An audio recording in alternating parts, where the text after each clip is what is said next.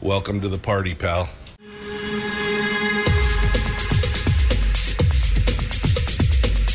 The Michael Dukes Show. The greed and the entitlement is astounding to me. What more could you want from a low-budget radio program? This is a dumpster fire. That was just BS. It is time to get a new perspective. We know just what you need, and we've got just the cure. Open wide and prepare for a steaming hot cup of freedom. I just don't fathom it. The Michael Dukes Show, streaming live across the world.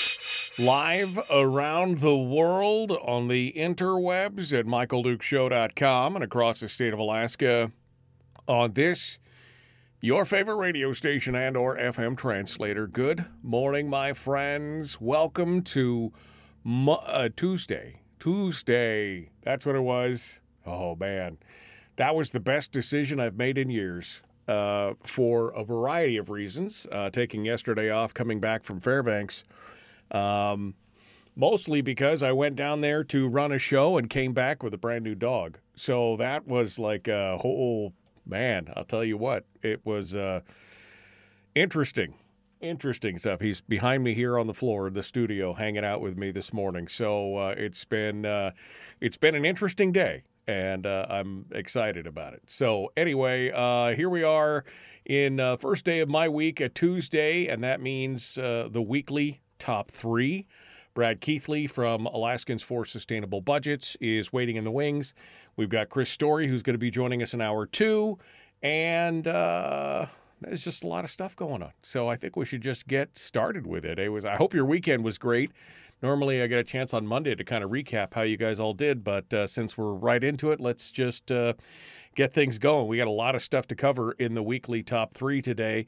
Let's jump into it with Brad Keithley from Alaskans for Sustainable Budgets, and we'll see what he has to say. Good morning, Brad. How are you, my friend? A new dog. I know. I've seen the pictures. That's a great dog. Yeah, no, it was just one of those things where. I lost a Ruger about 2 years ago, and I've been thinking, I one day, and it just so happened that the stars all aligned, and a friend of mine happened to have a Boston Terrier, which is my dog of choice, and it was just getting to be too much with the dogs that they had and the kids and the time frame, and next thing you know, I'm a new dog dad. So anyway, it's been exciting here the last day or so. So anyway, Mr. Keithley, welcome to the program and thanks for coming in. Brad Keithley, of course, with Alaskans for Sustainable Budgets, an organization dedicated to try and bring us back from the fiscal brink of insanity. And he's got three big topics that he wants to talk about today. Number one, Brad, which is, I had to laugh because this seems to be the new prevalent belief that somehow, some way, it was the PFD that's causing the ERA problem, the earnings reserve account problem, the lack of state funding. Has nothing to do with anything else. It's always just the PFD. Give me the rundown here. Well, Michael, that the Permanent Fund Board's proposal to merge the earnings reserve account with the Permanent Fund corpus, essentially eliminating the earnings reserve and start taking draws against that combined account, continues to trouble me for a number of reasons. I wrote a column on it last week. My last Friday column in the Landmine was on that subject and showed how that proposal under certain conditions could drain the PFD or drain the permanent fund. Indeed, by 2050, drain it entirely under certain conditions. So I keep thinking about it different ways. The theme, as you just mentioned, that it's the PFD that's causing the problem, is instead of other things, led me to dig into it another way. And I did a chart on it and did some analysis on it over the weekend. That'll be the subject of the column I have this coming Friday in the Landmine. But I wanted to preview it a little bit here on the show. So I looked at the earnings reserve, the use of the earnings reserve from two standpoints. One, how much had gone to the inflation proofing, and the other, how much had gone to the PFD. both of those statutes, both the inflation proofing payment and the permanent fund dividend are provided by statutes. They're provided in the same section of the Alaska Code. They are parallel, essentially, in their operation. The instructions to the legislature, or the instructions of how you administer those, are the same. You're supposed to draw a certain amount for inflation proofing, and you're supposed to draw a certain amount for the PFD, and they're both supposed to come from the earnings reserve account, and that's how the statute's set up to operate. So I looked at, since 2017, since the legislature started cutting the PFD, underfunding the PFD, I looked at how those two statutes have been treated, and the results even surprised me a little bit. I hadn't really thought through all this before. All of the inflation proofing side before. And so when I ran these numbers and started putting numbers to paper, the results surprised me. Over that period from 2017 through 2023, the statutory inflation proofing payments should have been $10 billion. $10 billion. That's what the statutes provided for. If you apply the statute related to inflation proofing, that's what it says. That the total amount, calculating the numbers, the total amount should have been $10 billion. The total amount that should have gone to the PFD over that same period is $13.79 billion, $13.8 billion. Okay, so those are the statutory amounts that should have been paid. On the inflation proofing side, of the $10 billion that should have been paid out of the earnings reserve to the inflation proofing, the legislature actually paid out $14 billion, about $4 billion more than required by the statute. And they did that. If you've got the chart, we can throw it up while I'm explaining it. Let me pull it up. They did that by two $4 billion ad hoc draws from the earnings reserve, one in FY20 and the other in FY22. They did that by two ad hoc draws, $4 billion each, $8 billion. And that has resulted in overpaying the inflation proofing during that period by $4 billion. On the statutory PFD side, the amount that should have been paid is $13.8 billion. Of that, the legislature's only paid $7 billion, underpaying the statutory PFD by $6.75 billion. That's money that should have been pulled from the earnings reserve to go to the permanent fund dividend, that didn't get pulled. They got left in the earnings reserve, and that's the same amount that got pulled over to government instead, got taxed out of the PFD and got paid out of government. So government was overpaid by $6.75 billion from the earnings reserve account. Inflation proofing was overpaid by $3.86 billion, $4 billion from the account. And there we go. That's the chart. So the amount on the inflation proofing is on the left-hand side. The $10 billion that should have gone to the statutory PFD over the years 2017 to 2023 is in the left-hand column. The amount appropriated annually, and then those two ad hoc draws, special charges to the ERA are for the inflation proofing are in the next two columns, and the total is $13.9 billion, $14 billion, an overpayment of $3.9 billion, 38%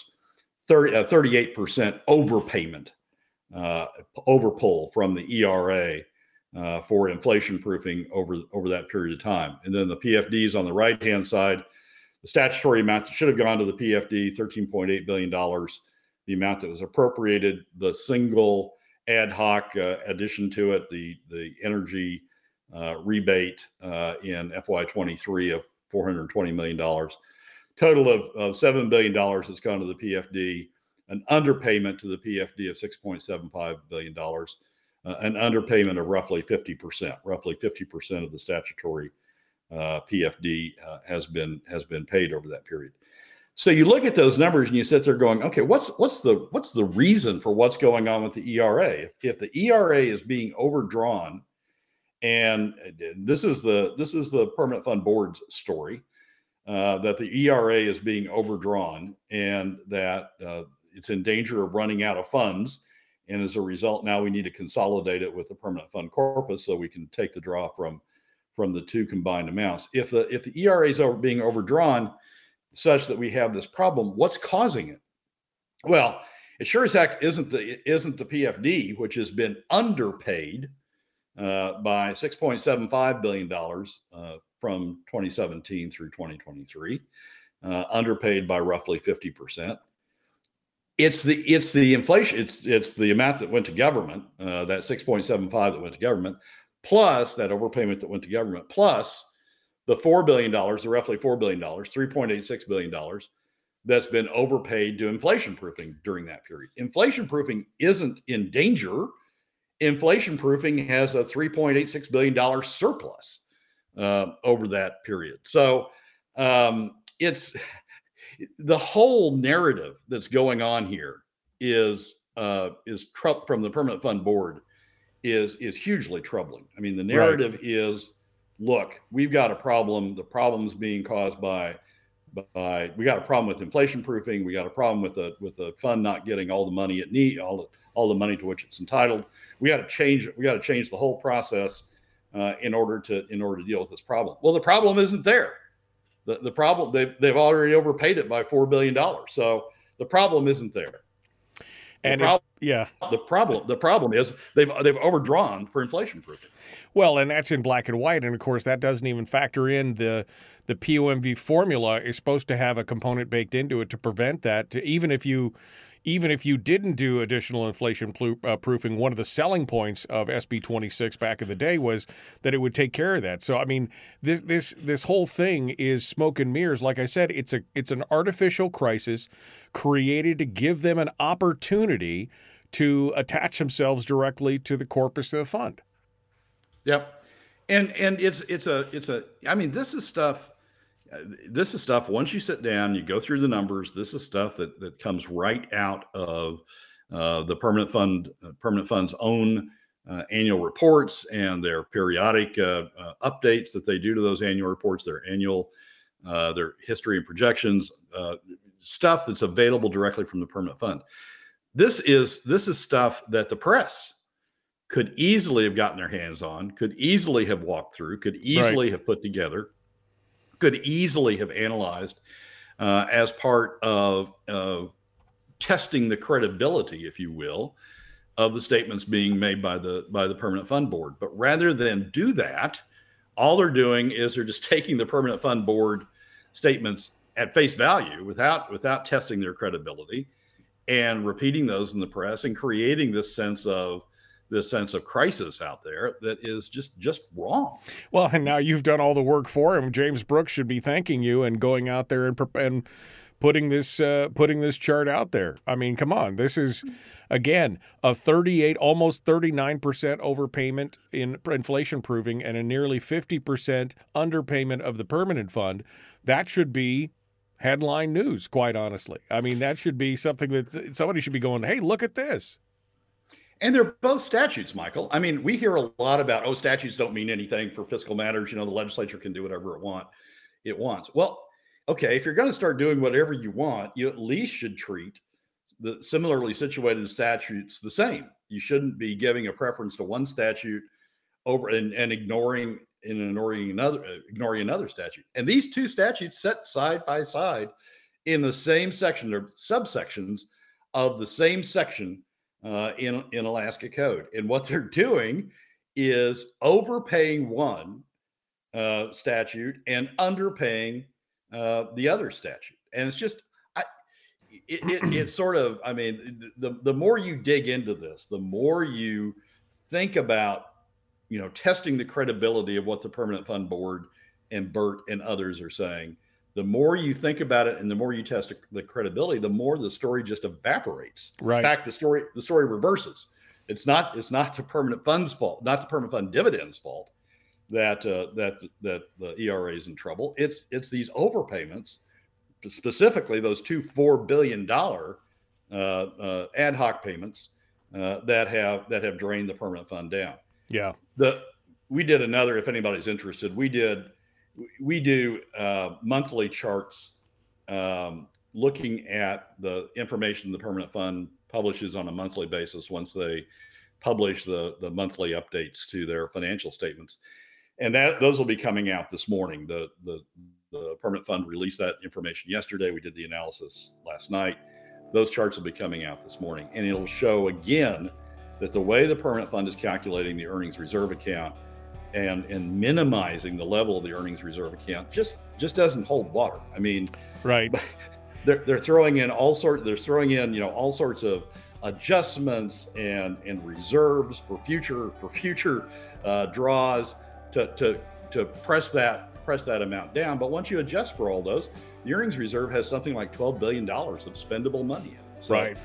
So the question becomes then you got two choices here. Either this is intentional or it's hubris of saying we know better than you how this money should be spent, essentially, when it's all said and done. Brad Keithley, Alaskans for Sustainable Budgets. That's number one. Number two is directly ahead, The Michael Duke Show. Common Sense Radio.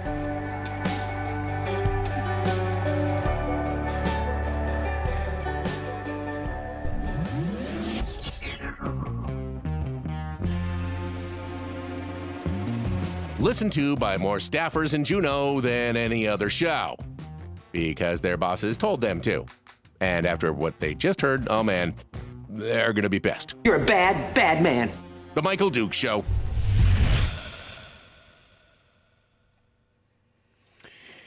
Yeah. I mean, essentially, Brad, that's the thing. This is either completely intentional or it is hubris and arrogance of, oh, well, we just know better than you, and so we're going to bamboozle you for your own good, essentially. We're going to do all this stuff to show you this so that we can put this money away for the future. That's kind of how I look at this. They're trying to create a case for constitutionalizing one of the statutes, the inflation proofing statute, and not constitutionalizing the other, the permanent fund statute. And the narrative that they've come up with is, the permanent fund's causing all these, the permanent fund dividends causing all these problems. And so we need to ignore it, and we need to constitutionalize the inflation proofing because that's the good use of the money. And the argument is, look, it's all about future Alaskans. Well, guess what? You're overpaying future Alaskans at the expense of current Alaskans. I get that you want to protect future Alaskans, but you're overpaying into the account that protects future Alaskans, and you're underpaying. You're taking it out of the hides of current Alaskans, specifically middle and lower income Alaska families. So they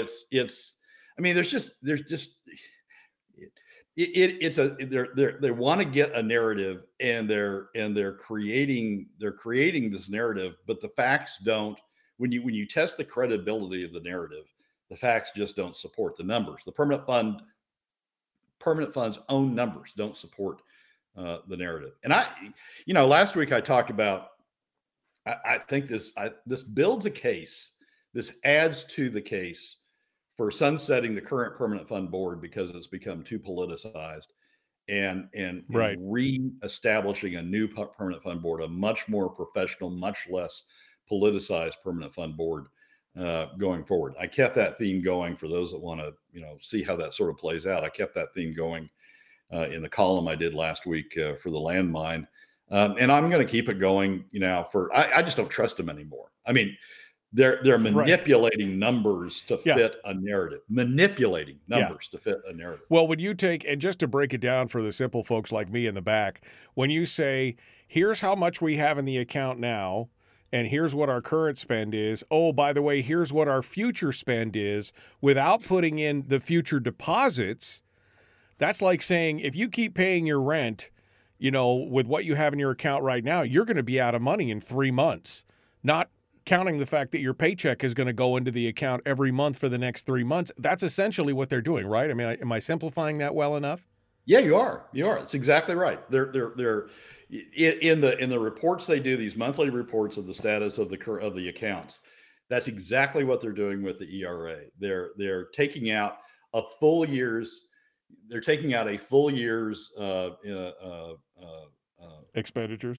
POMV draw, and then they're taking out next year's. It's not just not just a full year of this year. Well, so it's 3 months of revenue. Currently, it's 3 months of revenue, a full, and then offset against that a full year's POMV draw, and then they add in next year's inflation proofing. I guess they just didn't get it low enough. With the first adjustment, right? The first misadjustment, they added in the second misadjustment, and it's just, I mean, not even LB&A buys that. LB&A, Alexi wrote a note. One of LB&A's notes earlier this year says, we don't account for what's going on in the permanent fund the same way that the permanent fund board does. That the permanent fund is publishing because they'd be thrown out of every accounting house in the country if they did it that way. I mean, essentially. This is all BS, is essentially what it is. They're trying to craft a narrative using these numbers, and it's all just voodoo economics. It's just all sorcery of saying we pick magical numbers out of the sky. We don't account for deposits, but we count for withdrawals and expenditures. There you go. I mean, that's the thing, right? Yep, that's a big piece of it. That's a big piece of it on these monthly numbers. Exactly right. All right, Brad Keithley, Alaskans for Sustainable Budgets. Our guest, we're going on to number 2. Ready to jump into this. Number 2 is going to be about job creation. Let's get to it. Please like and share, like and follow. Let's do all those. Let's do all that stuff. Here we go. Getting to it. The Michael Duke Show.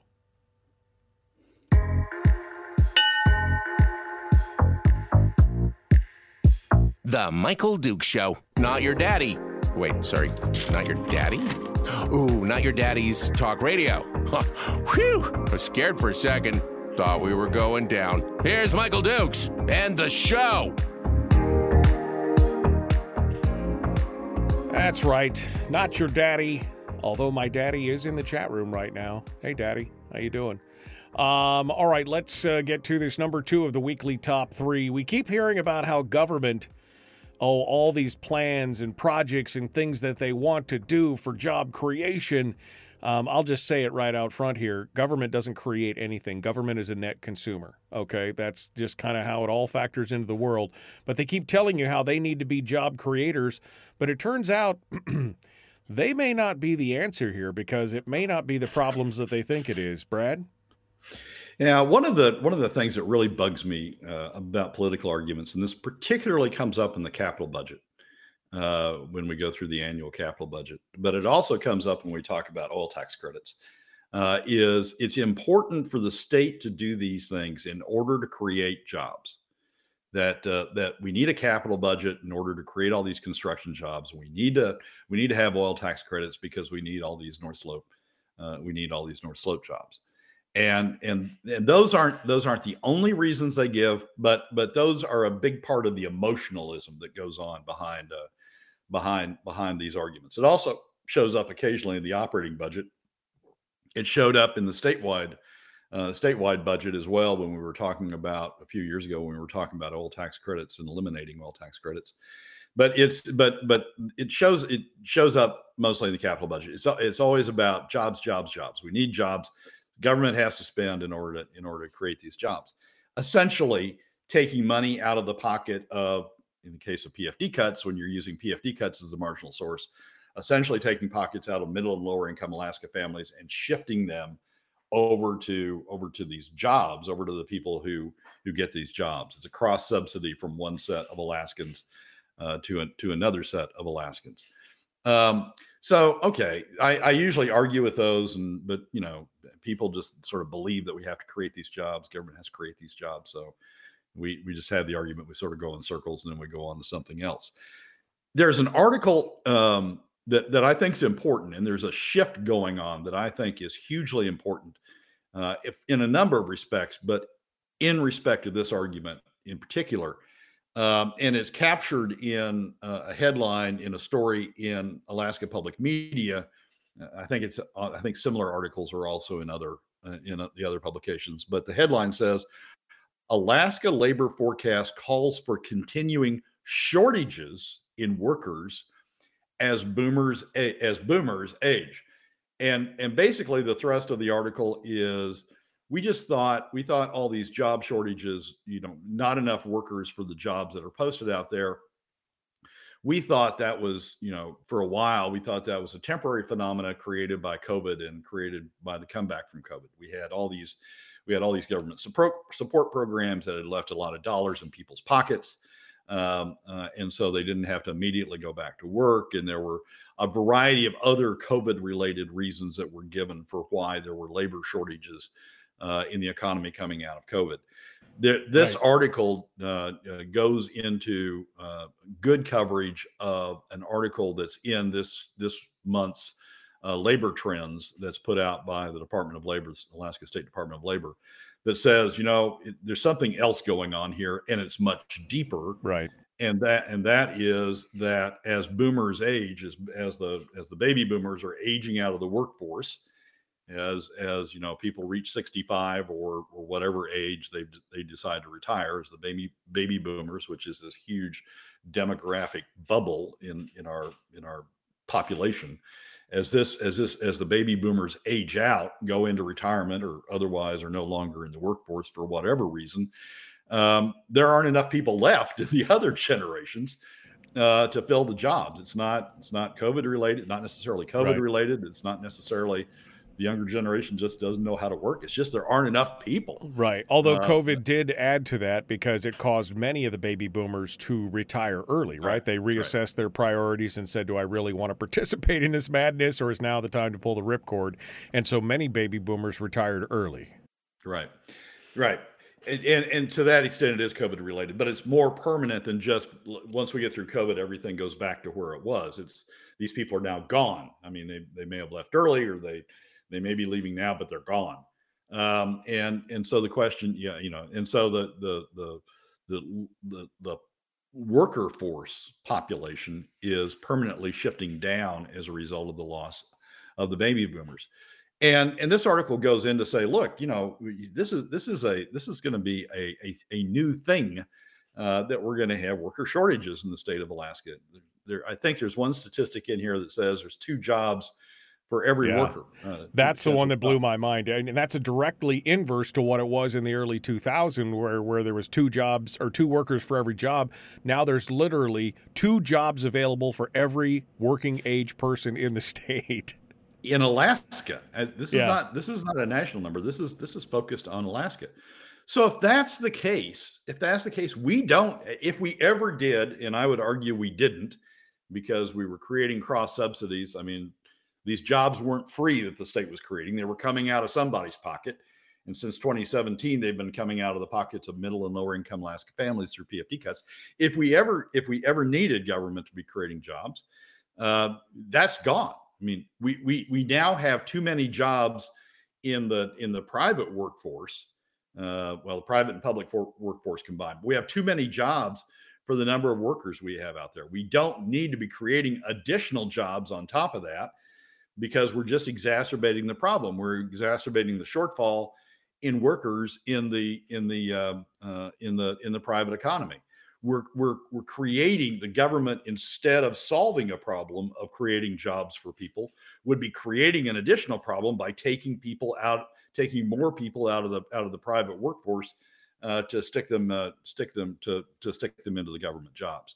So I think this whole argument that we hear regularly about, it's important to create jobs, that we've got to have a capital budget to create jobs. We've got to have oil taxes to create oil tax credits, in part to create jobs. We've got to have this program or that program in part to create jobs. I think that's gone. And I think we now have to recognize that there's a sea change that's gone on in the workforce that eliminates the need for government to have job creating. If there ever was a need, argue there wasn't, but if there ever was a need, has eliminated the need for government job creation programs. Right, because when do they succeed? When we hit 3 jobs to one person? I mean, when is the success ratio at that point? And again, I think Donna hits it hard. Donna Arduin makes the comment. She goes, that argument is almost as bad as saying adding more government regulations creates jobs, regulator jobs. I mean, is that what we want? We want more government jobs, of jobs that are then created and paid for by taxes in an growing bureaucracy? Or do we want more roads and things like that, where we've got crony capitalism, where we've talked about these companies building entire business models on government spend? Is that what we want? I mean, really? Yeah, well, if there was a lot of debate that went on about that, a lot of arguments one way or the other. I won't say good arguments, but a lot of arguments one way or the other. But my point is that's all gone now. I mean, they're creating government jobs doesn't help a situation. It exacerbates a situation of having too many jobs out there for the number of employees. And if government creates jobs and pulls people from the workforce to fill to work in the already unfulfilled jobs, to creates more jobs and pulls people out of that, they're exacerbating the problem that already exists over in the private sector of not having enough people to work these jobs. So I think it changes the whole dynamic of this argument going forward, and in a way that I really hadn't focused on until I read this article and then read the underlying Alaska labor, the underlying magazine article in Labor Trends that supports the article. It's just we've got a sea change that's happened. Right. As the boomers exit the workforce, we've got a sea change that's happened, and we need to recognize that. Now, maybe the focus becomes we need good jobs, we need high paying jobs, right? Or we need something else. But that's not.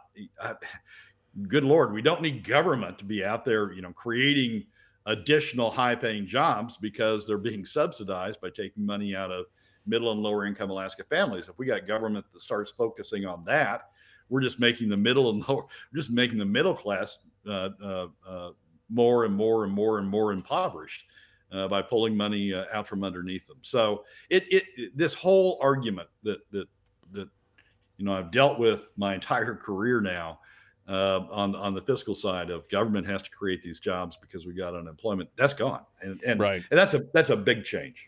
Yeah, no, that is a huge change, and I mean I've argued against that whole premise for years, but now it becomes even more relevant because there are so many jobs available in the private sector. But that's not going to stop them, Brad. I mean, if you think that fax is going to get in the way of their whole mantra of job creation, I mean, come on. Do you really think that that's going to be, they're going to go, oh, well, we should stop then? I mean, because that would entail stopping the spending, right?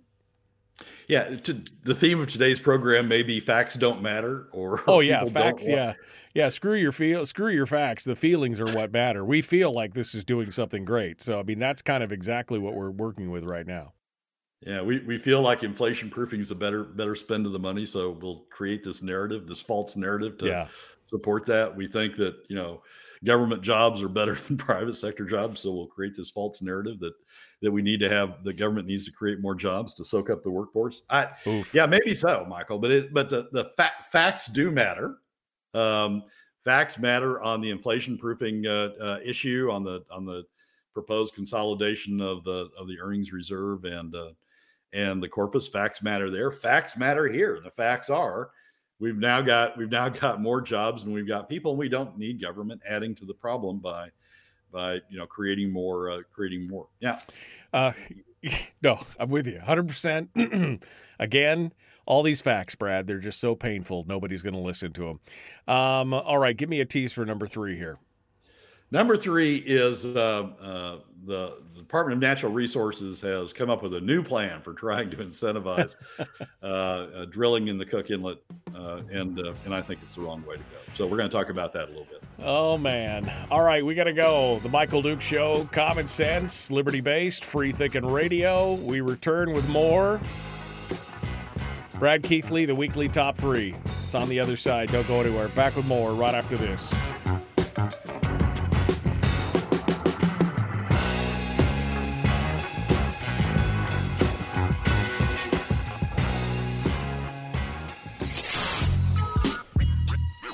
is that? Common sense. Regularly heard on American radio. Michael Duke Show. Radio.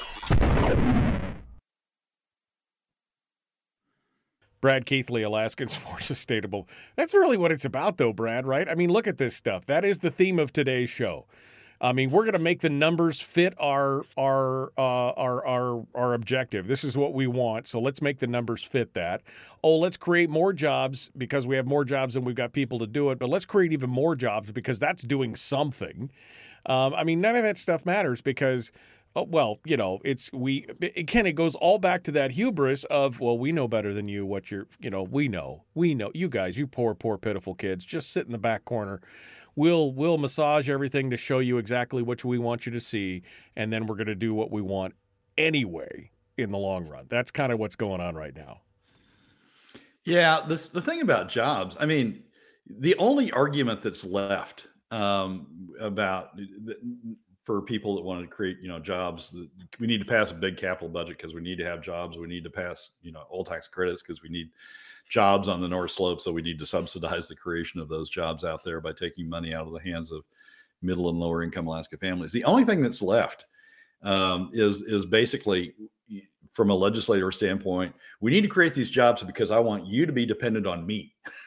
I want you to have to, you know, thank me. I want you to have to, you know, kowtow to me because I want to be the one that controls your job as opposed to the private sector out there. So I'm gonna continue to create jobs because I want you dependent on me. I don't care if it exacerbates the problem in the private sector because I want you dependent on me. Well, and we're disconnected from the private sector too, on top of that, right? I mean, on top of everything else, we're disconnected from the private sector. So what does it matter? And what you're talking about is exactly what Brian says here. You mean it pulls people from productive jobs to work in government positions? That's exactly what we're talking about. And remember, I mean, the whole premise of this, and you have to understand it from an intellectual standpoint, and I think Brad agrees with me on this, when you look at it in the long run, government is a net consumer. They do not produce anything. Now, they regulate, they do some other things, but there is no production. Only the private sector, only the free market is a producer. It creates something from nothing. It creates wealth. Government consumes those things, and it may spread the wealth, but it does not produce anything. Am I wrong, Brad? No, you're not wrong. I would change Brian's statement, which you just pulled. I would thank you. I would change Brian's statement in one regard. Pulls people from productive jobs to work in I would say pseudo government positions, because what Click would tell you, for example, is all the construction budget goes to private contractors, and that those private contractors hire people to do the construction jobs that are funded by the capital budget. So he would say it's helping out the private economy by creating all these private contractor jobs. But it's pseudo government jobs, right? It's funded by government. The only reason those jobs exist in that way is because government funded them. So even though they're in the private sector, they're pseudo government jobs. Right. Well, and sometimes, you know, I'm not talking about. Sometimes the argument is, look, we need more government employees because we've got we got spare people laying around. Sometimes you know, better put, that is the argument some people make. But the argument that I usually hear up here is, oh, we need more people working on these pseudo government on these government projects. They may be in the private sector, but we need more people working on these government projects. So we need to pull money out of middle and lower income Alaska families through PFD cuts to fund these government projects to employ these people. That's the problem. It's not just we need more government employees. It's we need more government directed money that controls the private sector. And so what Click wants is he wants people in the construction industry to say, oh, Click, you created my job. Thank you very much. And you know, I'm going to vote for you because you create jobs for me. That's what's really going on here. So my point is we don't need to do that anymore. The private sector is creating enough jobs, too many jobs. Thank you very much. Yeah. on its own. It doesn't need that additional stimulus of government contracts out there to create even more jobs. And all it does is create more government dependency again, because you have whole businesses that are basing their entire business model on that government spend. So it creates more government dependency. And you're right. I think it then does become about power. Oh, look at me. You have to come to me to ask for that money. And that is a very dangerous road to hoe. Let's put it that way. Final little blurb here. Anthony says the reality is basically this: government in a vacuum is an entropic system. Without feeding it resources from elsewhere, it would slowly die off and become irrelevant. You cannot create something from nothing. That's what government making jobs is. And he's 100% true. Or the jobs are short-lived, or they have to keep being fed from the public coffers. We're creating a dependency society, and that's it. All right, we got to jump back in. Here we go. The Michael Duke Show, common sense, liberty-based, free-thinking radio. Let's do this. Here we go.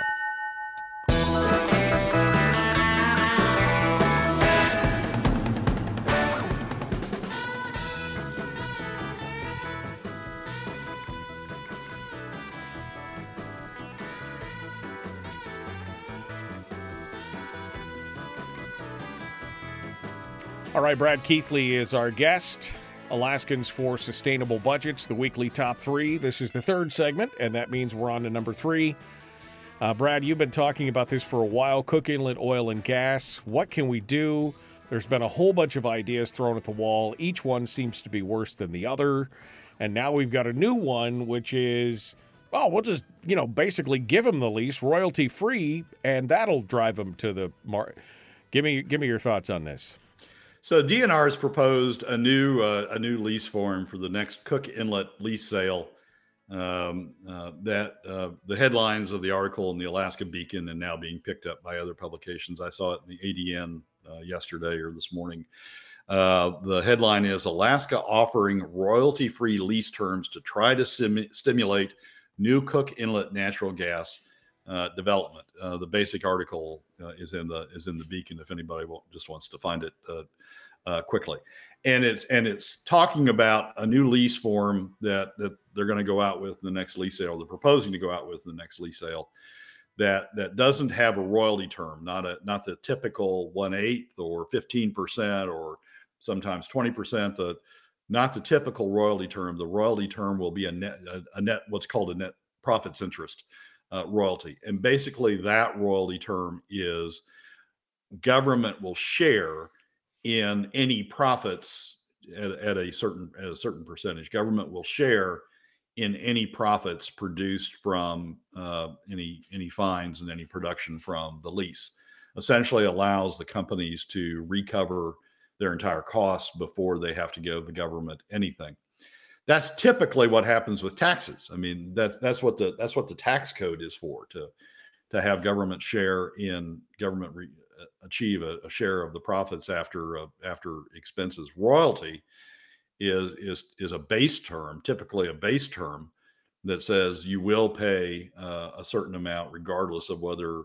I mean, there's lease rentals, which is you'll pay a certain amount regardless of what you do with the lease. And if you develop the lease, you'll pay a certain amount, a share of the revenues to government, regardless of whether you're making a profit or not. That's the typical royalty term, and the royalty term that's used widely in the state. There are a few net profits leases on the oil side up on the North Slope in an era when DNR went off on this frolic and detour up there, but mostly they are base royalty leases. I think all of them, the Cook Inlet up until now, have been a set royalty rate leases. The reason DNR is doing this is because obviously they're trying to incentivize additional production in the additional development of natural gas resources in the Cook Inlet, given the South Central's gas situation. But there are other ways to do this. I mean, DNR already has the authority to reduce royalties if a producer comes in and demonstrates that the production wouldn't occur at the current royalty rate, that the cost would be too high. The producer wouldn't go forward with the production, and make an argument that by reducing the royalty rate to a certain amount, it will cause the producer to go ahead and develop, or cause the producer to go ahead and make the additional expenditures, the additional investment necessary to do it. So DNR already has the authority to vary the royalty rate up and down, or down rather, depending upon the circumstances. Here, what they're proposing to do is beyond that, and just saying, we won't charge royalty at all. We'll just go to zero from the outset, and we'll share in the profits if you produce any net profits from subsequently from production. And that's just to me, that's too far. I mean, right. DNR already has the authority to reduce royalties when it needs to. It can do it on a case-by-case basis. In fact, in the same Petroleum News Alaska edition, this week's Petroleum News Alaska, that talks about this proposal, there's another article talking about DNR agreeing to reduce the royalty rate on the steelhead production platform on the oil side for Hillcorp in the Cook Inlet. I mean, it shows that they have the authority and are exercising the authority to reduce the royalty rate. This is sort of a race to the bottom. This is we'll just give it all up. We won't have any royalty. Please go forward with your project. Right. And if you ever eke out any profits, we'll share it with them. Please produce it for us. Please produce it for us. We'll give you money to produce it for us, essentially, at this point. And like we said, anytime that there's a net profit tax, you know who's going to lose. That would be us. We're going to lose if there's a net profit tax, because they've got a whole floor full of sharp-penciled accountants, and we are 6 years behind on the audits for the current stuff that we have already.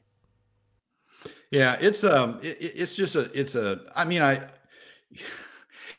I'll say this: it's better than giving the producers money in terms of credits. It's better than that. At least we're not taking money from middle and lower income Alaska families through PFD cuts and transferring it over to producers like we are on the slope with the credits up there. At least we're not doing that. At least it's better than that. But we don't need to be. We shouldn't be racing to the bottom by saying, well, we'll just give up on royalties entirely. The DNR has got enough flexibility, enough authority to address these things on a case-by-case basis. So you got a producer who makes a big find on these leases, right? Let's say, a pica, a Cook Inlet equivalent of pica is found in the Cook Inlet, where they're going to make profits hand over fist. And basically we're saying, well, because you did it, because you happened to find it during this era that we decided decided to have net profits leases, we don't get any royalty from it. Even though it's a huge discovery, even though it's a great thing, we don't get any royalty from it, even though you don't need it. So what we ought to do always is go out with royalty leases, and then be clear that as they have the authority to do, we're willing to negotiate the royalty down if you can demonstrate to us that you need that relief in order to develop that project. You're giving money away. You're giving money away to people who don't need it in order to attract people who do need it. But you've got the existing authority to deal with those people who do need it anyway, without giving money away to the people who don't need it. Yeah, and of course, I couldn't find anything in this article talking about this proposal for a no royalty. There's no sunset on it. It's like, as long as you have the lease, there's no the first 5 years, the first 10 years. Once we hit a specific area, then it changes. I mean, it's just, here you go. Let me hand it to you on a silver platter, and it makes no sense when, like you said, if they hit a big find out there should be some caveat that said, okay, if you hit a certain specific thing, there should be some escalators built into it, or at least a sunset or a timeline on this to make it happen. Yeah, timelines. I mean, you could put a timeline in, but you're just really complicating things now. We've got it all set up. We've got the authority set up to negotiate royalty reductions on an individual basis if you can demonstrate to us that you need it. And you can set production limits, you can set timelines, you can set sunset provisions on all that. and deal with it on a case-by-case basis. There's no need to give it away in blank to everybody, even if they don't need it. Ultimately, find something that they don't need royalty relief on. There's no reason to have given it away in blank. So there's no caveats on it in the lease terms. Usually that's because it's too complicated to try to layer that on. You layer that on in a specific case. So your argument is create a regular lease oil royalties as it there, but tell them at the outset before the bidding starts, we'd be willing to turn these royalties way down, maybe even to zero for a period of time, but it would still be baked into the actual lease itself. Right. And you've got to demonstrate we'll be willing, and the authority's already there. I mean, it's already in the regulations, already in the statutes. So maybe you need to, look at this statute over here. Of course, our legislature doesn't observe statutes, what so facts? Maybe that's the problem. But look at this statute over here before you submit your lease, because we're going to be willing to be responsive. But you got to demonstrate to us that you need it before we're willing to exercise that. Instead of just, here you go. Right. Y'all get zero royalties. Good luck. Yeah. What do you think is going to be, less than 2 minutes here, what do you think is going to be the outcome of this if they are able to go through? Because, we're voices in the wilderness here. Nobody's listening to you and I. So, I'm trying to be realistic here. What do you think is going to happen with this if it does? Do you think it's going to encourage, or what do you think is going to happen? In all honesty, Michael, I think it's going to act as a windfall to producers who were otherwise going to submit bids on these leases anyway. And I think it's going to, they're going to say, oh, well, I did it because of these lease terms, when in fact they were already looking at the prospects and evaluating whether to bid on them, to know that already, knowing that the statute's there that they can negotiate down if they need to. So I think it's just a windfall profit, frankly, to those who are otherwise going to participate in any event. And the state's going to lose out on that revenue in the long run forever, essentially, on those leases. Well, all right. Well, we'll see how that goes. Brad Keithley, Alaskans for Sustainable Budgets. Thank you, my friend. I appreciate you coming on board. Thanks for being part of it. Michael, as always, thanks for having me. Folks, we're out of time for today, for this hour. Not for the whole show, just for this hour. Brad Keithley has been our guest. We got more coming up. We're going to do a little recap, a little chit-chat in the next segment. And then Chris Story is going to come in and help us with now that Brad has bloodied us from head to toe, he's going to come in and apply the soothing balm. We're going to be back. The Michael Duke Show, Common Sense Radio.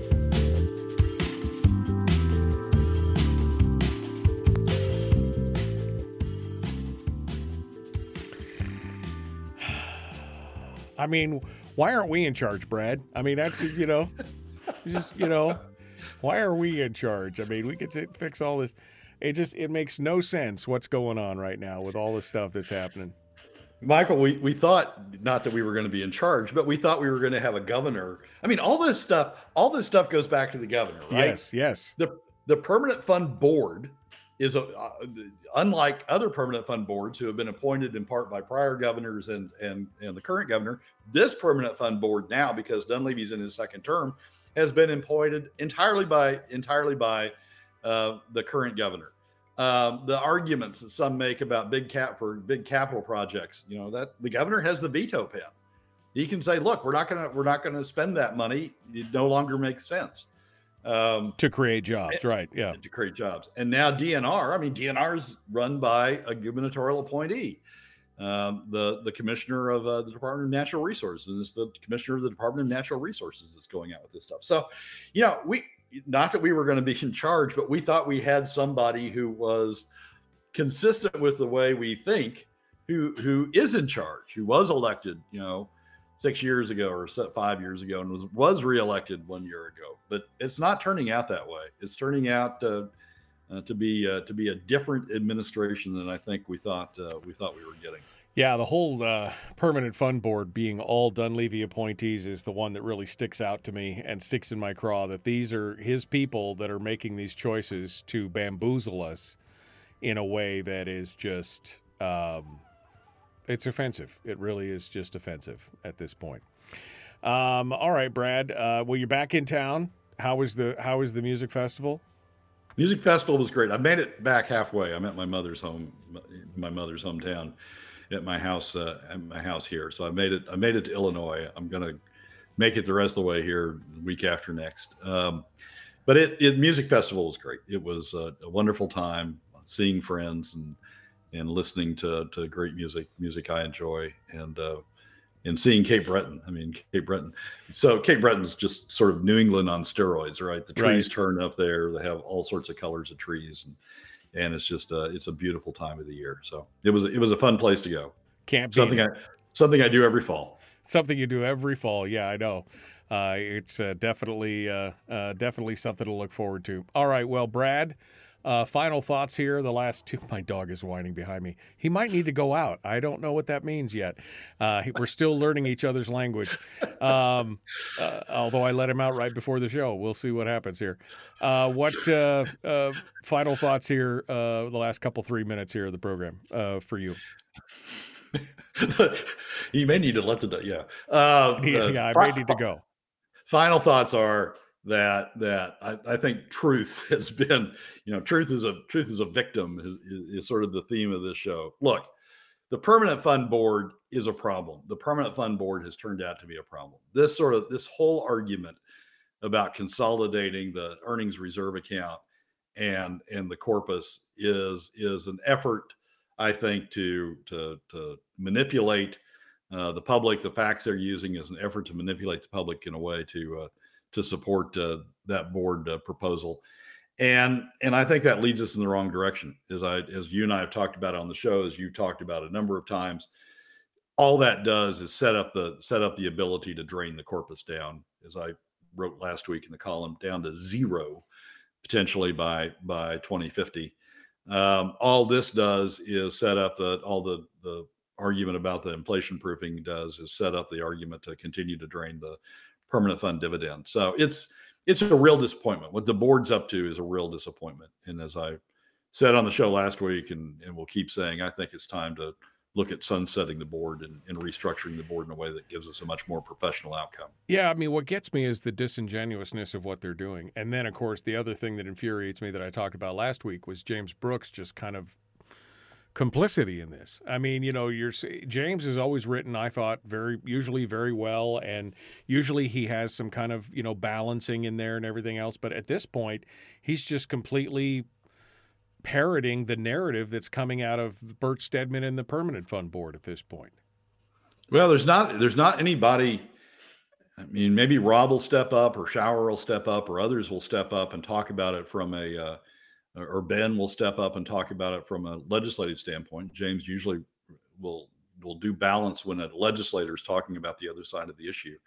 Maybe they'll step up and start talking about this issue. But yeah, right now he is all he's doing is parroting what the Permanent Fund Board is saying. And if he goes for a diversity quote, it's over to Stedman, who's in the same lockstep. Stedman, who's the author of the two $4 billion ad hoc contributions to the permanent or to the inflation proofing that has put it in an excess position. So, well, and that chart really lays out, where we are and why we are where we are. That's that chart says it all pretty much.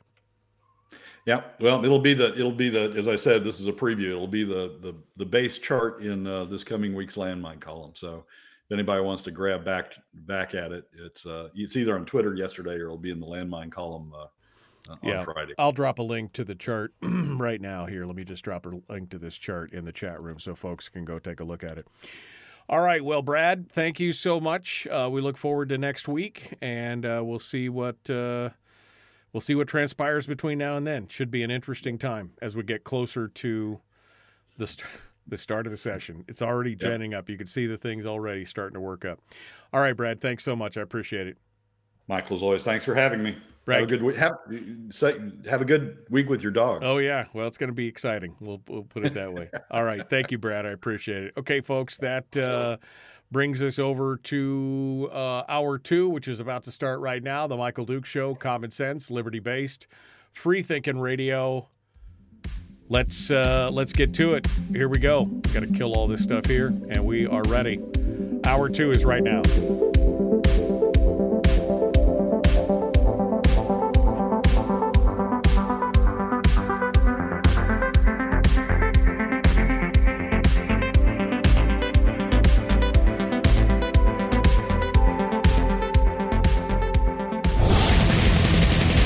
Whoa, buddy. Put that thing back in its holster. We haven't gone anywhere. I don't understand. Check out the MichaelDukesShow.com for information on how to get access to the podcast. Welcome to the party, pal.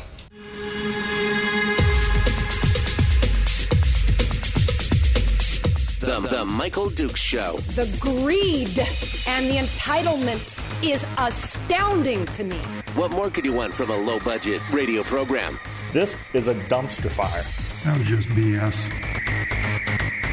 It is time to get a new perspective. We know just what you need, and we've got just the cure. Open wide and prepare for a steaming hot cup of freedom. I just don't fathom it. The Michael Dukes Show, streaming live across the world. Yep, live around the world on the internet at MichaelDukesShow.com and across the state of Alaska. This is your favorite radio station and or FM translator. Hello and good morning to you. Welcome to Hour 2 of the big radio show.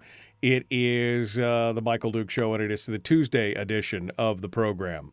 We just finished up with Brad Keithley from Alaskans for Sustainable Budgets, who comes on board every week to give us the weekly top 3, his 3 big items that he sees going on in state government for that week.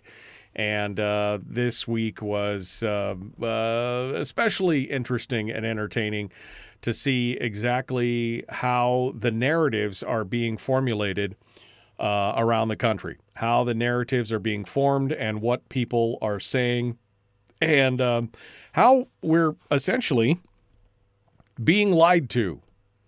That's essentially what's going on. We're being lied to by the Permanent Fund Board, by people like Bert Stedman, by those folks who continue to say we're in a crisis and the crisis is real and I created the crisis. But I'm not going to tell you that. It is just it's just an amazing thing to watch. And I got to be honest with you, it is probably one of the more frustrating aspects of what I do on a daily basis, because to see the absolute, just boldness, just the absolute brashness of a move like this, where they take it. And again, I'm trying to I'm more dumbing it down for me than for anybody else. But, you know, as Brad describes these quarterly reports from the Permanent Fund Board, you know, when they say, oh, look, here's what's going on and here's how much we're going to have in there and here's what's going. Again, it's like taking a look. It's like taking a snapshot of your bank account and saying, if you keep paying your rent over the next or your mortgage over the next, 4 months, 5 months, 6 months, you'll be out of money. But, of course, all they're showing is your current balance, and they show no future deposits into your checking account over the course of the next 4 months. And, of course, if any of us had our income immediately stop and over the next 4 months we're going to draw down our balance, that makes sense. But see, the problem is that they're ignoring any future deposits or earnings that the fund may have. So they're accounting for all the stuff that's going to be spent, but they're not accounting for any of the income that may come over the next 6 months, 3 months, 6 months, 12 months. And so this is the story that we're being told. And the problem is because most people won't take the time to dive down into the issues, because most people won't take the time to understand how this works. Then they just go, And that's why you got people like James Brooks and others who are supposed to be the guardians of truth, right? The fifth estate, they're supposed to be the guardians of truth. They're supposed to give us the straight dope from all perspectives and everything else. And instead, what we're getting is a parroting of the mantra and the story that the powers that be want us to see. We're not seeing a deep dive. We're not seeing a look or an actual analysis of the numbers or the dollars that they're quoting in these reports or everything like that. And instead, they just come out and say, well, what we need is we just need a constitutional amendment so that we can have access to the corpus of the fund, which has been that's been the goal the whole time. In case you haven't figured that out. I've been warning about this for 20 years. I mean, literally 20 years, 25 years I've been doing this show. Probably a couple of years in, I could see that the move on this was really all about getting access to the corpus of the fund, which, of course, is constitutionally protected. But what they're talking about now is a constitutional amendment that will give them access to that pot of money. And in an eventuality, that money will all be gone because these people, these being the legislature, this legislature and past legislature, they cannot control their appetite for spending. I mean, this whole argument can be boiled down to basically a single question. Do we have a spending problem or do we have a revenue problem in this state? And the answer is we have a spending problem, and we've had a spending problem. And that spending problem has now become a revenue problem. So now we have both. Now we have both a spending problem and a revenue problem. And that crisis came to a head in 2016, 2017 when Walker vetoed the PFD. And that's where we've been at this inflection point this whole time. That's where we've been at this entire time, waiting for that whole thing to be, to be decided and finalized. And they don't have the political will to go in and change the formula, and so they are, they are just continuing. They're going to continue on. It's going to be the path of least resistance, is what they're doing right now. They're going to continue on this path of least resistance until they get access to the fund and whatever they need. It's going to be an interesting couple of years. Let's put it that way. All right, so we can continue to talk about that. I do have some other headlines to discuss, and we can talk about some of those things as well. And I've decided that I'm going to go ahead and open up the phone lines this morning and give you a chance to talk about the things that you want to talk about here in the next two segments before we pick it up. Chris Story is going to be joining us at the end of the show this morning, and he and I are going to talk about something. I don't know what our next topic is going to be, and we'll do it. This is a good question. This is a question I didn't see before, and I apologize. Why does Brad think the Permanent Fund Board is doing Bert Stedman's bidding? Well, that's a good question. I think that's a legitimate, good question. Why do you think that they're doing Brad's bidding? I don't know. I personally don't know at this point. Is there something in it for somebody else? I've heard all kinds of whispers and rumors over the last 2 years about some of the things that the senator from Sitka has been involved in that may benefit him or his family in the long run, but I've never had any real things pointed out or proof, so to speak. But maybe there's something in there. I don't know. I just don't know. Just don't know. All right. So we're going to continue on here and see what you guys have to say. So let me open up the phone lines. 907-433-3150. 907-433-3150. If you'd like to sound off, we'd love to hear what you have to say this morning, and give us your thoughts on what's going on. Some spooky stuff took place this weekend, and it wasn't here, but it does affect us in the long run, and is a little bit of a little spooky for those of you who do a lot of traveling. An off-duty Alaska Airlines pilot was taking a ride on Sunday on a flight out of Everett, Washington, And he apparently attempted to shut down the engines in flight and had to be subdued by the pilot and the co-pilot. It was a Horizon Air flight, and it was going from Everett to San Francisco. It ended up being diverted to Portland, where it landed safely. The Alaska Airlines pilot, who was riding in a deadhead flight on a jump seat on the flight deck, was arrested and jailed on suspicion of 82 counts of – I'm sorry, I didn't mean to laugh, but I'm just thinking 82 counts of attempted murder and other crimes. Alaska Airlines pilot Joseph Emerson, 44, was arrested by the Port of Portland police and booked into jail on 4 a.m. Monday. He's expected to be arraigned today in Portland. He's a California resident with ties to Seattle. He's been a commercial pilot since 2001 and has flown with Alaska Airlines since 2016. The authorities really didn't have anything to say as to what exactly happened, but there were, of course, logs of the flight recorder, and there's a whole community of people out there who do nothing but monitor the airwaves for pilot to tower communications and everything. It's amazing. It's absolutely amazing. In an audio recording of the exchange, one crew member briefed an air traffic controller on the situation after the threat was dealt with, and he said, "I'll give you a heads up. We just got a guy that tried to shut the engines down out of the cockpit. It doesn't seem like he's causing any issues at the back. I think he's subdued, but we want law enforcement as soon as we get to the ground." And so they did say that at that point he was that he was a level 4 threat. That's the highest level that indicates a breach of the flight crew and compartment. Of course, he was a pilot, and he was in the jump seat for the flight. So, of course, he was in the cockpit. They said now they've removed him and everything else.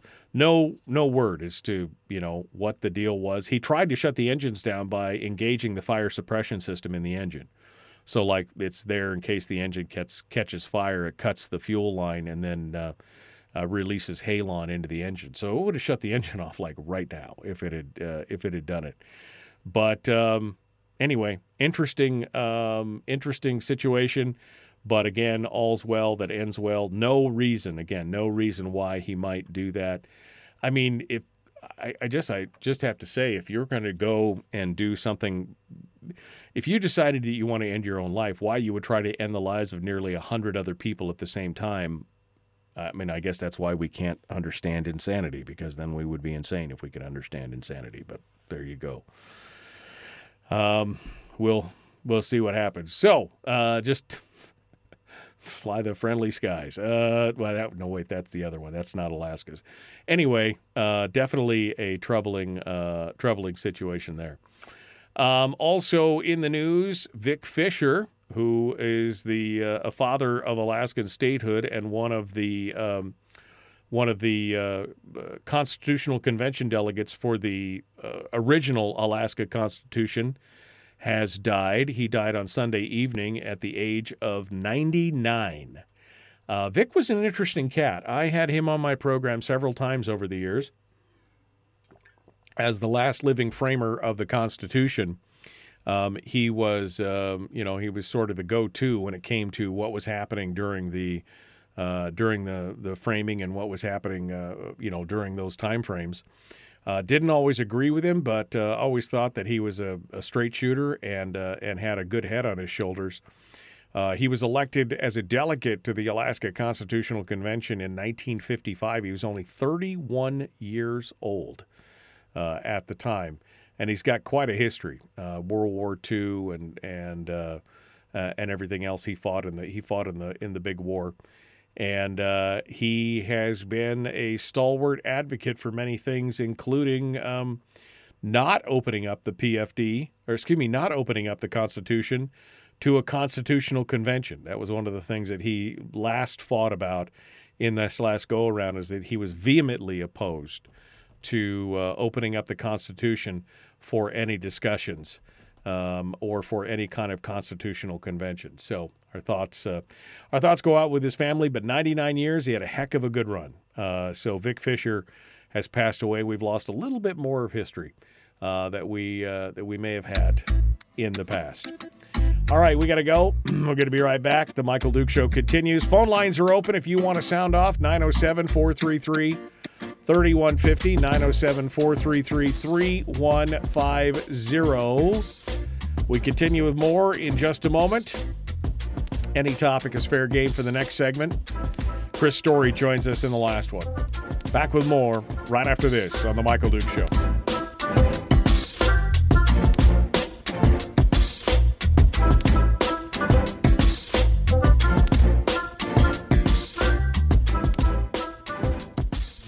We're broadcasting live through a series of tubes. Allowing all of these entities to provide streaming stuff going on the internet. Well, it's kind of hard to explain. Sorry.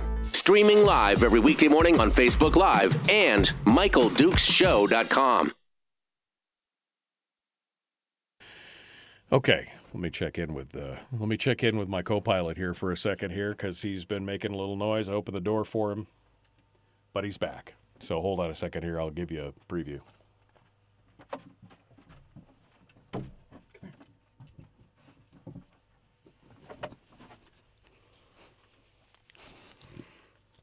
Okay.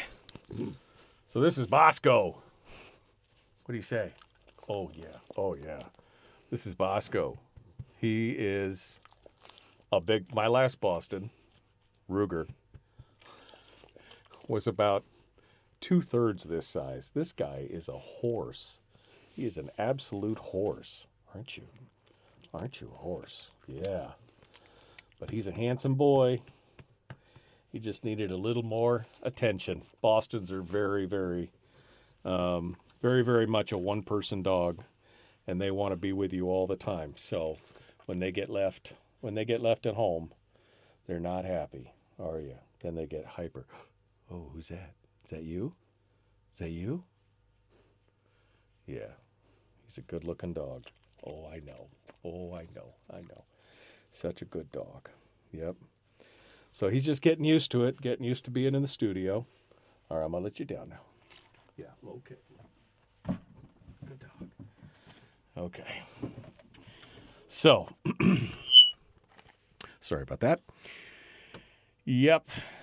He is a love. That's it right there. Let me go back up here to see what you guys have been talking about.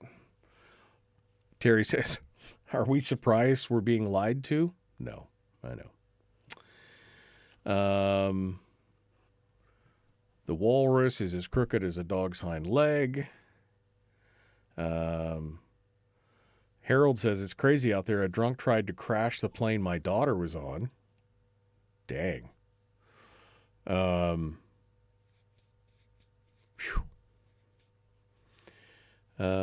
All these issues are due to pilot shortages. Okay.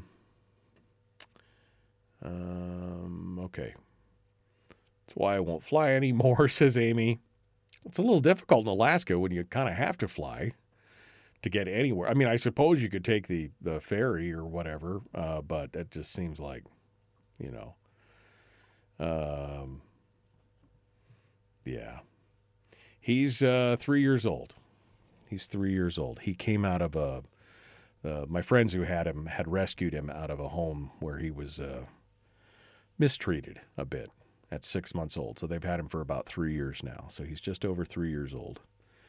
So that means I'm going to get about 10 years of fun with him, 10, 11 years of fun with him. But he is a horse. This dog is so big compared to Ruger.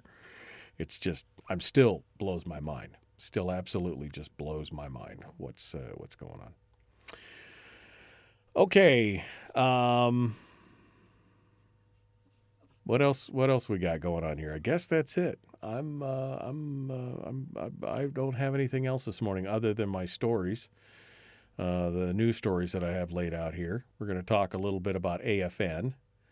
And let me close that.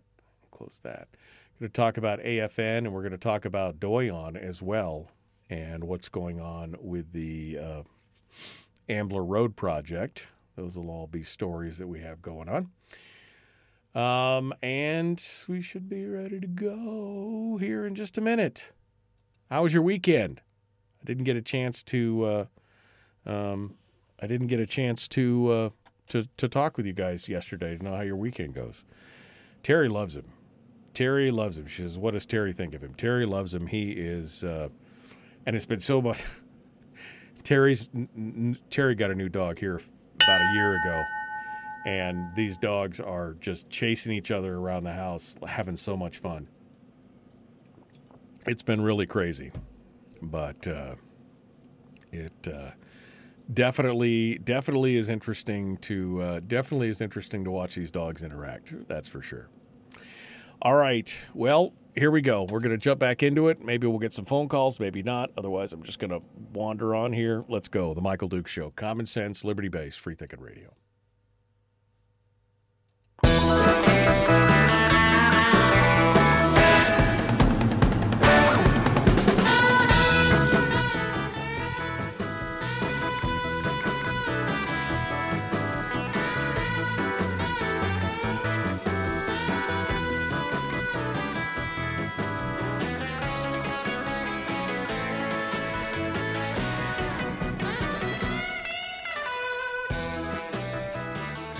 Okay, welcome back to the program. The Tuesday edition of the show. Almost said Monday again. I'm going to be messed up all week. But at least I got the day card on the front of the video right this morning. Almost said Monday, but it was Tuesday. And Jeannie's mad about the Beach Boy music. Sorry. Not that I like a little surfer rock to get you going on in the morning. All right. So what do we have? We have got one more segment, and the phone lines are currently open right now. 907-433-3150, 907-433-3150 if you would like to sound off. Any topic is fair game today. Whatever you want to chat about, we would love to hear what you have to say, and we'd love for you to reach out and give us a high five over the phone or whatever, and just chat with us about whatever your thoughts are here this morning.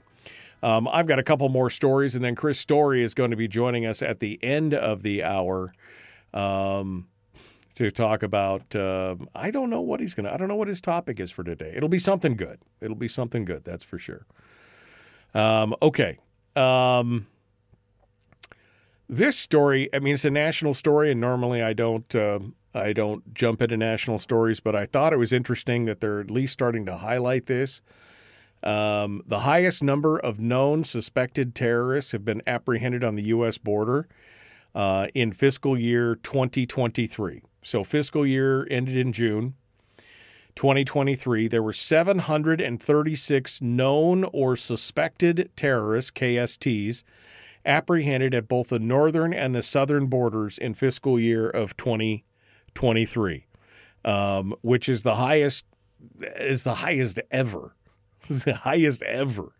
You know what was totally interesting to me, though, is that 66% of them, 487 of the over 700, 66% of them were apprehended at the northern border. We always think about border control as being mostly, down at the southern border.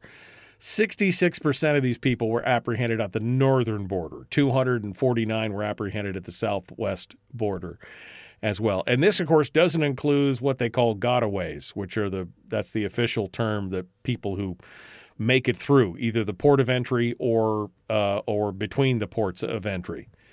And they're estimating that somewhere in the neighborhood of 1.7 million gotaways coming into the country every year. And so it's a little troubling. In fact, even the former chief of ICE said that some of these countries that they're coming from, of course, are sponsors of terrorism because they come from over 170 different countries, all these people. And he says, if you don't think a single one of the 107 million gotaways is coming from a country that sponsors terrorism, you're ignoring the data. That makes this a huge national security. Yeah, you think?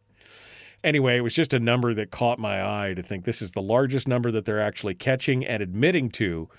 And when you think of 736 out of 1.7 million, oof, that's just a drop in the bucket. Just a drop in the bucket. Not anything we can necessarily do about it, except, of course, to be aware, be prepared, go forth armed, and always have your head on a swivel. That's pretty much all you can do about most of this stuff, which is kind of amazing. All right, let's go over to the phones and see what you have to say. Good morning. Who's this? Where are you calling from?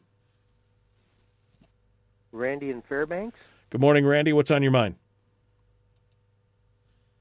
Oh, just my 2 cents on the idea to change the structure of the permanent fund, to combine the 2 sections of it, the earnings reserve account with the corpus.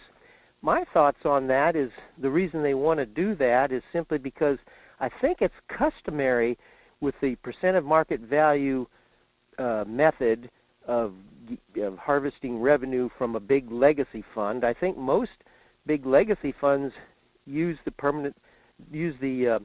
percent of market value system, and that they have a combined fund. It's just kind of an unusual situation, I think. I may be wrong about this, but I think it's kind of unusual to have it like we have it, where you have the corpus that you never touch, and then you have the earnings reserve account. I guess maybe some places do that, but for the POMV, percent of market value, they take the percent of the whole value of the whole fund, and that's the way they usually do it. So they just want to kind of go with kind of how other people do it, and I don't think there's anyone in the legislature or any place in Alaska anybody that wants to drain off the permanent fund, the entire permanent fund. I think they want it to grow, but they want to have a steady method of harvesting. Well, I mean, it's not unusual. It's not unusual to have an earnings account attached to a large fund. That's not unusual. The percent of market value calculates the value of both the corpus and the ERA at the same time. But drawing the POMV specifically from the ERA prevents an overdraw of the principal. That's the whole point behind it. The principal is protected, and that they can only draw the POMV out of the earnings. Now, I'm not saying that the intent of people is to overdraw the corpus and drain the corpus, but they really want to get their hands on that money, Randy. They really want to be able to have access to those funds because they've got big plans for you and me.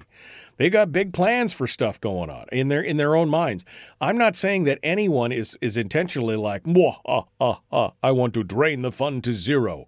No, I'm saying that they have big ideas, and that is a big pot of money, and that the unintended consequences eventually of that will be that it drains the fund to zero. But it's not unusual to have separate funds that are calculated together. And in this case, it was a brilliant idea because, again, it prevents the principal from being depleted by an overdraw of the POMV. That's why it's set up the way it is right now, where the corpus is protected, the principal is protected, the earnings spin off into a separate fund. Those 2 funds together are calculated for the POMV, but the money itself is drawn from the earnings reserve, and that, again, prevents an overdraw from happening on the principal. Okay. I just want to make it clear that the original purpose of the permanent fund when it was created in 1976 was to provide for government services, and that's what was achieved when they passed SB 26 in 2018. And in order to get there, to create that legislation, it was Bill Walker. He did what he did in 2016, which was veto half of the PFD, which was very unpopular, of course, and killed his political career. But he did it with the best of intentions to try to get to that point that we got to in 2018 and start using some of those earnings for state services. Yeah, except for we didn't. That was the problem. For 3 years, none of those earnings were used. It wasn't until 2019 or 2020 that they actually used some of those earnings. That he put aside and saved. For 3 years, it just sat in the fund and did nothing other than, I guess, bolster the amount of the fund, the overall earnings potential of the fund. But that's the problem, Randy, is that it was not, this doesn't make him a hero. And here's what kills me about, your idea of, a 2 PFD thing and do this and a balanced budget and all this kind of stuff. If there is money on the table, they will spend it. That's the problem, Randy. Show me an instance where the only time that they've ever really put money away is when they had so much god-awful money they didn't know what to do with it. And that was in the early aughts when we were running under ACEs and it was $105 a barrel oil into 07, 08, 09, $150 barrel oil, and we were putting money away, and we got an extra heating payment from Palin and all that stuff. That's the only time we ever put money away like we did in the CBR. That's when the CBR had like $16 billion in it. But other than that, they have never seen a dollar that they didn't want to spend. So your idea of giving them access to more money and that somehow they'll develop fiscal responsibility based on that, because we'll give them more money until they're fiscally responsible, as I've said in the past, is like giving a teenager a credit card and saying, just give him an unlimited credit card and he'll be as responsible as he can be. It makes absolutely no sense whatsoever in my mind. Well, I'm for putting the 5% POMV annual draw into the Constitution so that they can never exceed it. I mean, they have not exceeded it at this point, but, they could exceed it. But I'm for definitely having a limit so that we never threaten overall the permanent fund. Well, if it remains the way it is right now as a split, they can't overdraw the permanent fund because they can only draw as much money out. The only way that they can overdraw it at this point is if they they can't overdraw it at this point. The way it's written now, even if they say, well, we don't want a 5% draw, we want a 7% draw, they can only draw as much money as in the earnings reserve, and then they're done. So you can't overdraw the permanent fund at this point. They could say we want a 10% draw. They could bust the statute and ignore the statute as they've done before, and they could say we want a 10% draw, and that wouldn't matter because it's only as much money as available in the earnings reserve account. That's it. So I just don't see why you would want to give them access to the corpus of the fund. That is a dangerous place to be, in my opinion. Well, it's customary, but with many funds. But okay, I'll let you go. Thank you. All right, thank you. Appreciate your call. You could say it's customary with many funds, but it's also customary to have multiple funds and one as a stopgap. So this is similar to, somebody mentions it's similar to a retirement fund. This is not rocket surgery. Giving legislators access to more money than they have right now, the track record is not good, folks. I mean, even ignore the labels, ignore the politics, ignore everything else. Just look at the track record of what legislatures in this state have done whenever they've had more and more increasing amounts of money. With few exceptions, they've spent it away. The only time, as I said, that they haven't spent it is when they had so much money they didn't know what to do with it, and then they were able to put it into the CBR.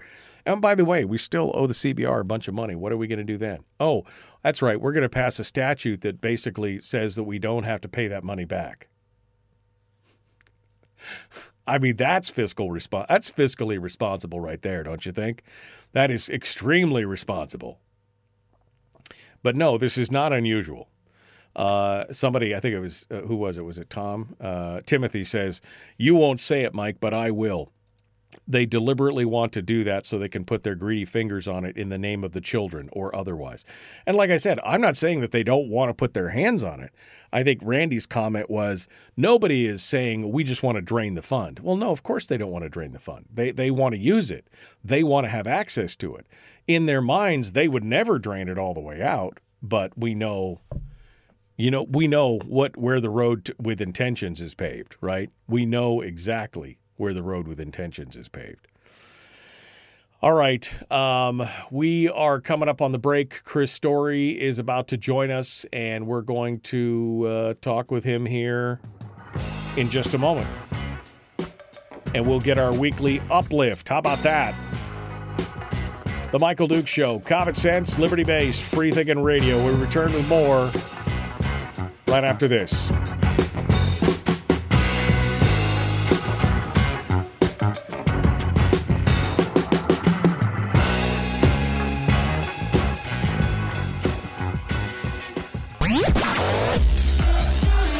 Our light, our guide, and our trusted friend.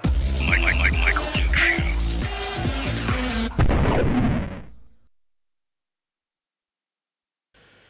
Yeah, I just don't know how you can continue to put your faith in an organization like the legislature that has continued to disappoint you with their track record. It's like, oh, just keep giving them more rope. Just keep giving them more rope. Just keep going. Makes no sense to me. All right. Chris Story's about to join us to talk about the rat race. He's going to talk about the rat race. Let's get him on the line. See what he has to say. Here as we go through. Hey, look, it's ringing. Got it to work again. Amazing. Escaping the rat race, to be specific. What did I say? Did I say something different than what you said? No, you said the rat race. I'm saying it's how to escape the rat race. So those are two different topics altogether. Fine. Look, I'm not the one with a messianic complex. You're the one that has the little promo that says you are our light and our guide and all things. You know, it's just very messianic. I just don't understand you sometimes, Michael. I hate to call you out publicly like this. Well, you know, that was actually a listener who said that, I chuckled so much about it that I turned it into a liner. So, all right, forgiven. Yeah, forgiven. So it was. I forgive you, my son.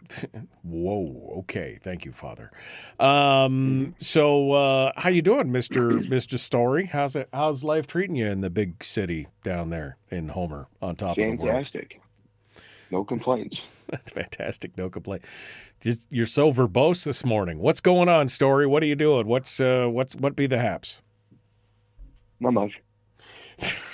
Hate you so much. I'm just kidding. Hate you so much right now. You know, you've had that guest before, though, haven't you? That's like, it's like pulling teeth. Oh man, there are some guests where you're like, okay, so tell me about this, and they're like, yeah, not much, and I'm like, wait a minute, this is where you, and I've actually, at one point, I remember one guest was that way, and I asked a question, and it was like that same one-word answer, and I said, no, wait, this is an interview, and this is where the point where you expound off that idea and tell me more about it. And they're like, oh, okay. What's funny is after I did my several months at KBYR before you got there in Anchorage, I wrote a guide. It was about a 30-page guide, how to be a world-class guest on radio or podcast. Because they shoved at you at that time, the production crew and the engineer and the whole, anyway, they were shoving at me and you too in the beginning, like what, 6, maybe 7 guests in a 3-hour period, sometimes just 6. And my favorite one was John Oates. And I upset him so badly with my opening joke. I thought it was hilarious.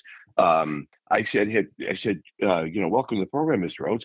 Is it true that you've been bitter this entire time that it wasn't Oates and Hall? And that's exactly what followed. Was silent. Oh, see, that's a funny. Then he came back with anger. He goes, I don't even understand the question. That's a ridiculous question. Why would it be Oates and Hall? First of all, Daryl's older than I am. Secondly, Daryl's one who founded it. And I was like, I'm kidding. No, sir, I'm just kidding. I apologize. Please, let's move on. It was so awkward. For the rest of the interview, it was almost like one-word answers. Like, oh, boy. Yeah, this guy was so mad. And it's like some people have got no sense of humor, you know. Right. But like Oates and Hall would never work. It had to be Hall and Oates, right? Yeah. Had to be. Yeah, exactly. No, it's interesting. There is definitely an art to trying to draw people out in interviews, and but some people are just almost beyond. Some people are almost just beyond help. And then there's the other ones who do the nothing but the big run-on sentence, and you got to try and interject yourself in there, you know. So there's a balance in there, and there's definitely an art to it. But it's interesting. Brian says that was a very funny stint. I was so confused. Brian, did you actually remember that show? Do you remember that show back in the old KBY? My God, man, that was 10 years ago, Chris. How did we get here? How did we get 10 years later? One day at a time. Oof. Okay. Let me just see if there's anything else here that anybody said that was important. Barbara's talking about the assembly and the illegal subdivision issue in Fairbanks. Barbara, we could talk about that tomorrow morning if you want. If you want to talk about that, I'll see if you want to get you or Tammy on. We could talk about that. What else? The whole idea was to keep the fingers off the government, off that slice of the slice that would be direct. But yeah, no, the PFD, the whole permanent fund issue, it needs to remain separate. We'll get Chris's take on that one day. One day, Chris will have something to say on that. Chris doesn't like the PFD very much, but maybe he has a thought on the permanent fund corpus and protecting that. Chris loves the PFD. Chris just doesn't want to trade security of that as it exists today for an income tax. That's all. But anyway, you know it's coming. You know it's coming regardless of what happens. No, so I refuse. I refuse to accept that. I refuse to accept that. It's like the guy in the background going, la, la, la, la, la. All right, we got to go here. The Michael Duke Show continues. Common sense, liberty-based, free-thinking radio. Chris Story is our guest. Let's get to it. We're going to jump right into it here and tell us how to escape the rat race. Here we go.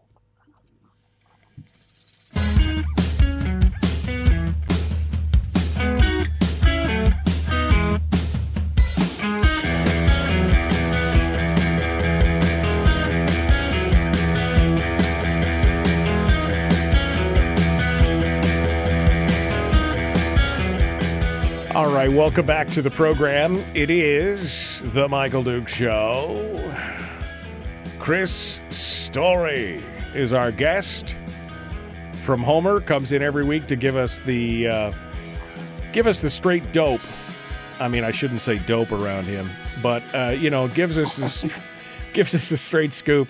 He did hit me with the anti-messianic complex, the Messiah guilt this morning already, so I don't know exactly how to deal with this. Chris Story is going to tell us a little bit about escaping the rat race. Good morning, Mr. Story. How are you, my friend? I'm going to tell you everything about escaping the rat race. Then once you've heard this, you can't go back. This will be it. It's over. This is it. So you're asking me to take the red pill or the blue pill is what you're doing. Which do you choose?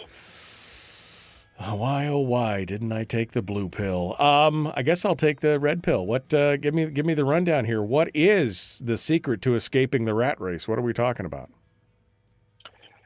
Well, I look at it like this, and I'm not alone in this, but I amalgamated a number of philosophies and ideas into a very compressed, simplistic, easy to understand and digest set of principles that even I can understand and relate to and keep top of mind. Because as we move through life, it's easy to say, read a book or hear a sermon or hear a speech or be inspired, enlightened, informed by our guiding light, Michael Dukes, whatever. It's easy to get that flash of inspiration, and then daily life regains its control over you because your day runs you versus you running your day, and that leads into a life of somebody else's intentions for you. So I took the some 1,000-odd books in my library and said, Chris, if you were to take from all these books and design a simple, easy to digest, understand, and implement plan such that even you, Chris Story, could follow it on a daily basis, what would it look like? And I think it's first off understanding, acknowledging, and recognizing there are two planes on which you can exist in life. Not the horizon plane that you just talked about earlier, not that plane. I'm talking about almost an existential plane, or this idea that there are these two mindsets that exist. One is competitive and the other is creative. And if you wish to escape the rat race, you dial into the creative lane, you put on your blinker, move over. Sometimes when you're on the freeway, it takes a little while to move over. So you have to plan ahead before your exit, and you have to start shifting lanes and dodging and diving and ducking in and out of traffic. And then you're able to switch lanes. So today is my version of how you can escape the rat race right now.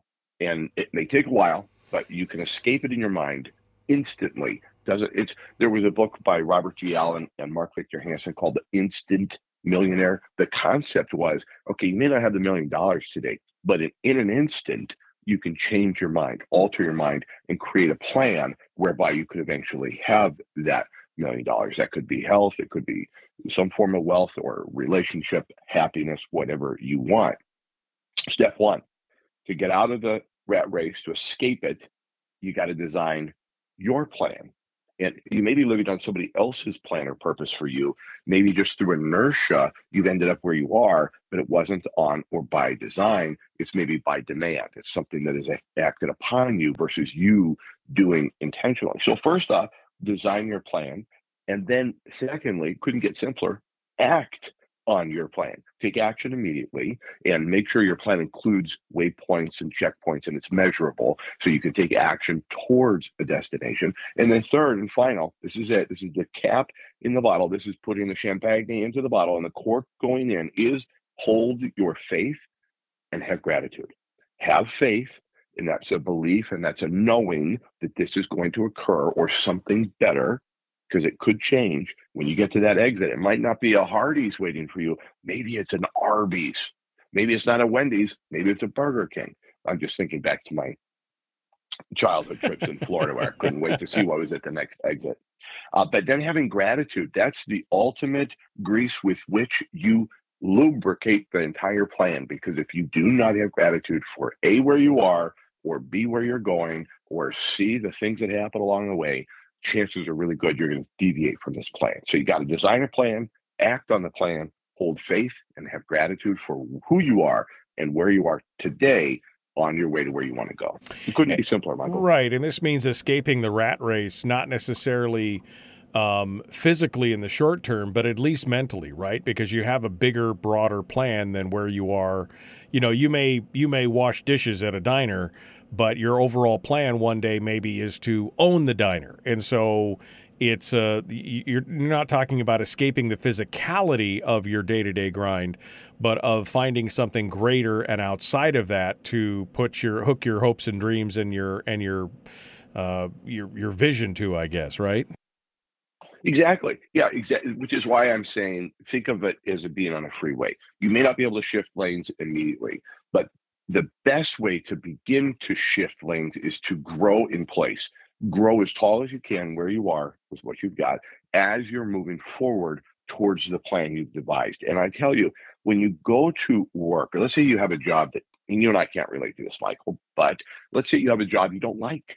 Well, if you grow in place and you grow to the capacity with which it will be recognizable to everybody that you have mastered this position, other opportunities can't help but fall in front of you.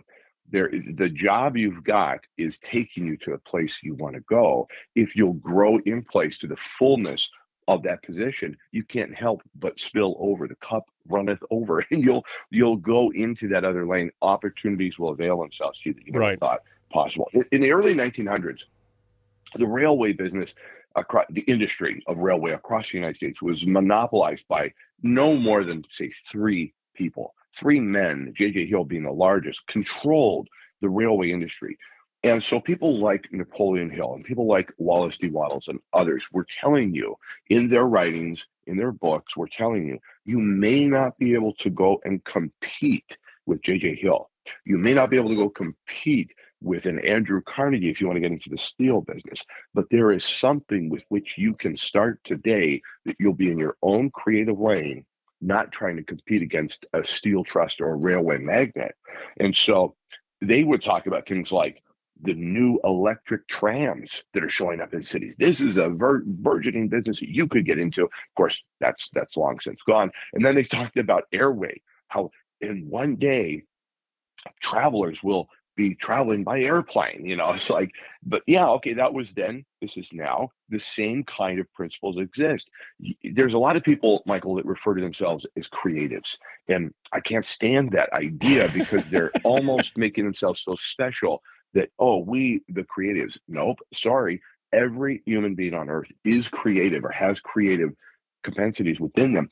It's just, do you tap into it or not? That's a choice. So getting into the creative lane of life is where the real joy is found, and it gets you out of it. It creates escape velocity away from what's considered a rat race, or the circular track that goes round and round and you seem to get nowhere. This part of this relies on something that I've worked on for probably most of my adult life, which is this idea of having an expectation of abundance. You have to expect it. You have to expect those things in your mind and constantly grab hold of your thoughts and And I've been guilty of, like I said, I've struggled with it my whole life, where I get burned out, right? I get down. I'm like, oh, there's so much work to do. I have so many things going on. I'm so stressed out about this stuff. And instead, I have to continually try and refocus my mind to this expectation of abundance, of things are going to happen. Good things are going to happen. Opportunity is going to come to me. Money's going to come to me. This is going to be good. And when you're in that rat race, when you're in that rut, it's always I've talked about it in the past. It's that rut of people who are like, go to your job, go home, go to your job, go to home, go to your job, go to home, go to your job, go to the bar, go home, go to your job. It's just like, and pretty soon you've tracked this rut that's 6 feet deep and you can't see over the edge of it. And that's all you could see is the rut. And you're like, you've got to climb out of that. You've got to say, okay, I may do my job, but my job is just there to pay the bills or do whatever. I've got to have something more. I've got to have something greater. And that's how you escape the rat race, is that you create some kind of concept of something bigger. And like I said, whether it's something in the industry that you're the dishwasher who wants to become the diner owner, or whether it's something completely different, the new electric tram or whatever. You've got to have, it is something that will give you energy and excitement and will make you look at the day and jump out of bed and go, I can't wait to face the day. Not always, but in many ways and many times, that's what it'll do. Exactly. And I think you hit the right word, abundance. Another way to think of it is that in competition, you're competing for a place, right? Think about the 100-meter dash, whatever. There's one winner. Oh, sure, we give out a silver and a bronze, but we all know there is a winner and the rest of them are losers. That's competition versus the creative plane, which is abundance. It's limitless. There's an endless supply. This isn't Pollyannic either. There is an endless supply of what you really want, not just what you may say you want, or you might write down a certain goal that sounds appealing or you think you should write down. But if you truly get quiet and your inner knowing, there is something you would like to do, begin, or have, or become, and you can do it. And the opportunity is limitless unto you if you'll create a plan, follow it, and have faith and gratitude. You cannot help but win. I agree. And this is probably the big struggle for most people, right? Is the mindset of this is the big struggle. Like I said, I've struggled with this attitude of abundance my whole life because, maybe it's I don't feel like I'm worthy, or I have just let the negativity run amok in my mind, or maybe other people put you down, or, those closest to you don't believe in whatever you're dreaming of or whatever. But it's probably the biggest challenge is wrestling with that computer between your ears and keep telling it, nope, that's not the thought path I want to go down. I want to think about abundance. I want to think about that. That is where to me, I used to call it the battlefield of the mind, right? You've got to go out on that battlefield every day and you've got to win. You've got to put down those the negativity, the bad thoughts, the self-doubt and those kind of things. And it works, but it is a lot of work to make it work. If I can work that in there. Or it could be as simple as possible. Price Pritchett says, Focus on the landing. When you jump or take a leap, focus on the landing, not the means. The means will appear before you as you leap. Chris Story, the man from Homer. Folks, we're out of time. Tomorrow's another day. Thank you for joining us. The Michael Duke Show. Ooh, sorry. I got talking and looked up and realized I was 5 seconds away. All right. Final thoughts, Chris, because I didn't mean to seal into it, but this is something that, like I said, if we all have our foibles or struggles or whatever, and the one thing that I know works is an attitude of abundance, but the one thing that I struggle with personally a lot of times is that attitude of abundance, because I know that it works, I've seen it work, but at the same time I struggle with it. So your words of advice for people wanting to get out of the rat race and how to make that more effective. What's your secret to staying in an attitude of abundance to get out of the rat race?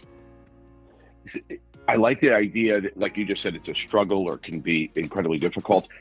That's your viewpoint. If you change your viewpoint, you could just as easily say, it is simple. It is so simple, even a child could do it. How do children go from crawling to walking? That is a quantum leap. And we did it all the time as children. We could make it a lot simpler on ourselves by saying, this is easy. I'm going to leap and I'm going to have, that's where faith comes in, because faith is the net under you as you leap going forward. And then gratitude is just simply an acknowledgement that it's a little bit out of your control, and you're going to accept what comes based on the leap that you've made. You're not accepting what comes by sitting there. You're leaping forward and then having gratitude because you're focused on the end. The means will appear, and your plan is going to change constantly. I can't remember who said it, but they said that a rocket fails its way to the moon because it's always off course and adjusting, off course, adjusting. Same as air travel, whatever, great analogies. But if you just think about you leaping, it's as simple as leaping, simple as saying, this is my objective and I'm going to go for it. It's about creativity, not competition. And I'm going to land here. Oh, along the way, change course a little bit. Yeah. And I wrote Born to Live based on one quote from Napoleon Hill. With every adversity comes with it the seed of an equivalent or greater benefit. You do not know what's coming necessarily. You know where you're aiming, but even if you land somewhere else, it could be even better. Les Brown said, if you aim for the moon, if you miss, you'll land among the stars. That's a great place to be. Yeah. Well, you're right. Maybe I'm looking at this wrong. Maybe it shouldn't be a battle of the mind every day. Maybe it should be something that's easy.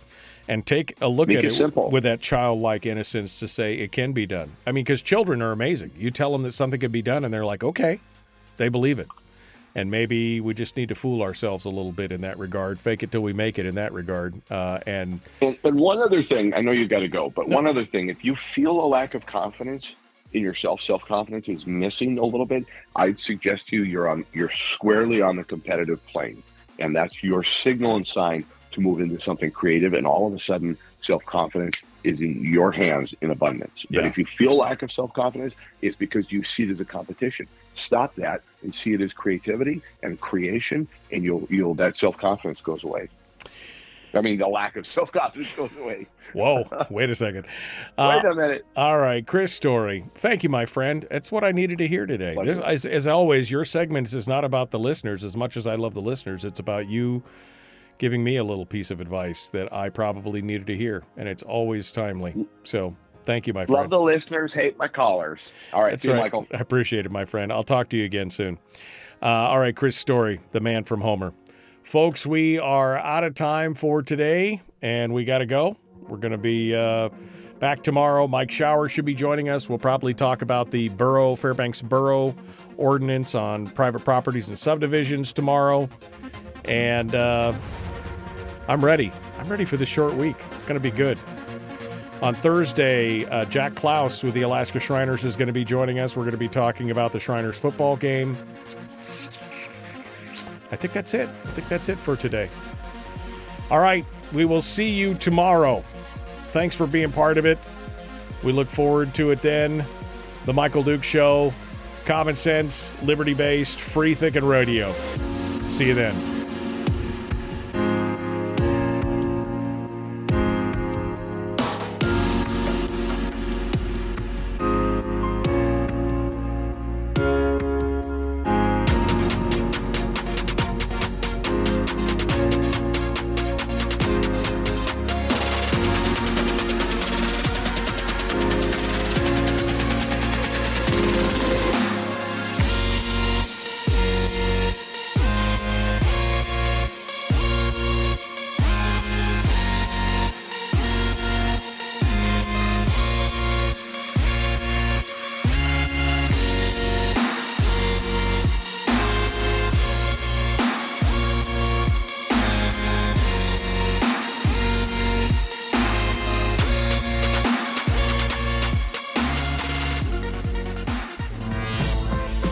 We've shed our terrestrial radio skin, and now we are slimy lizard internet people. It's the Michael Duke Show.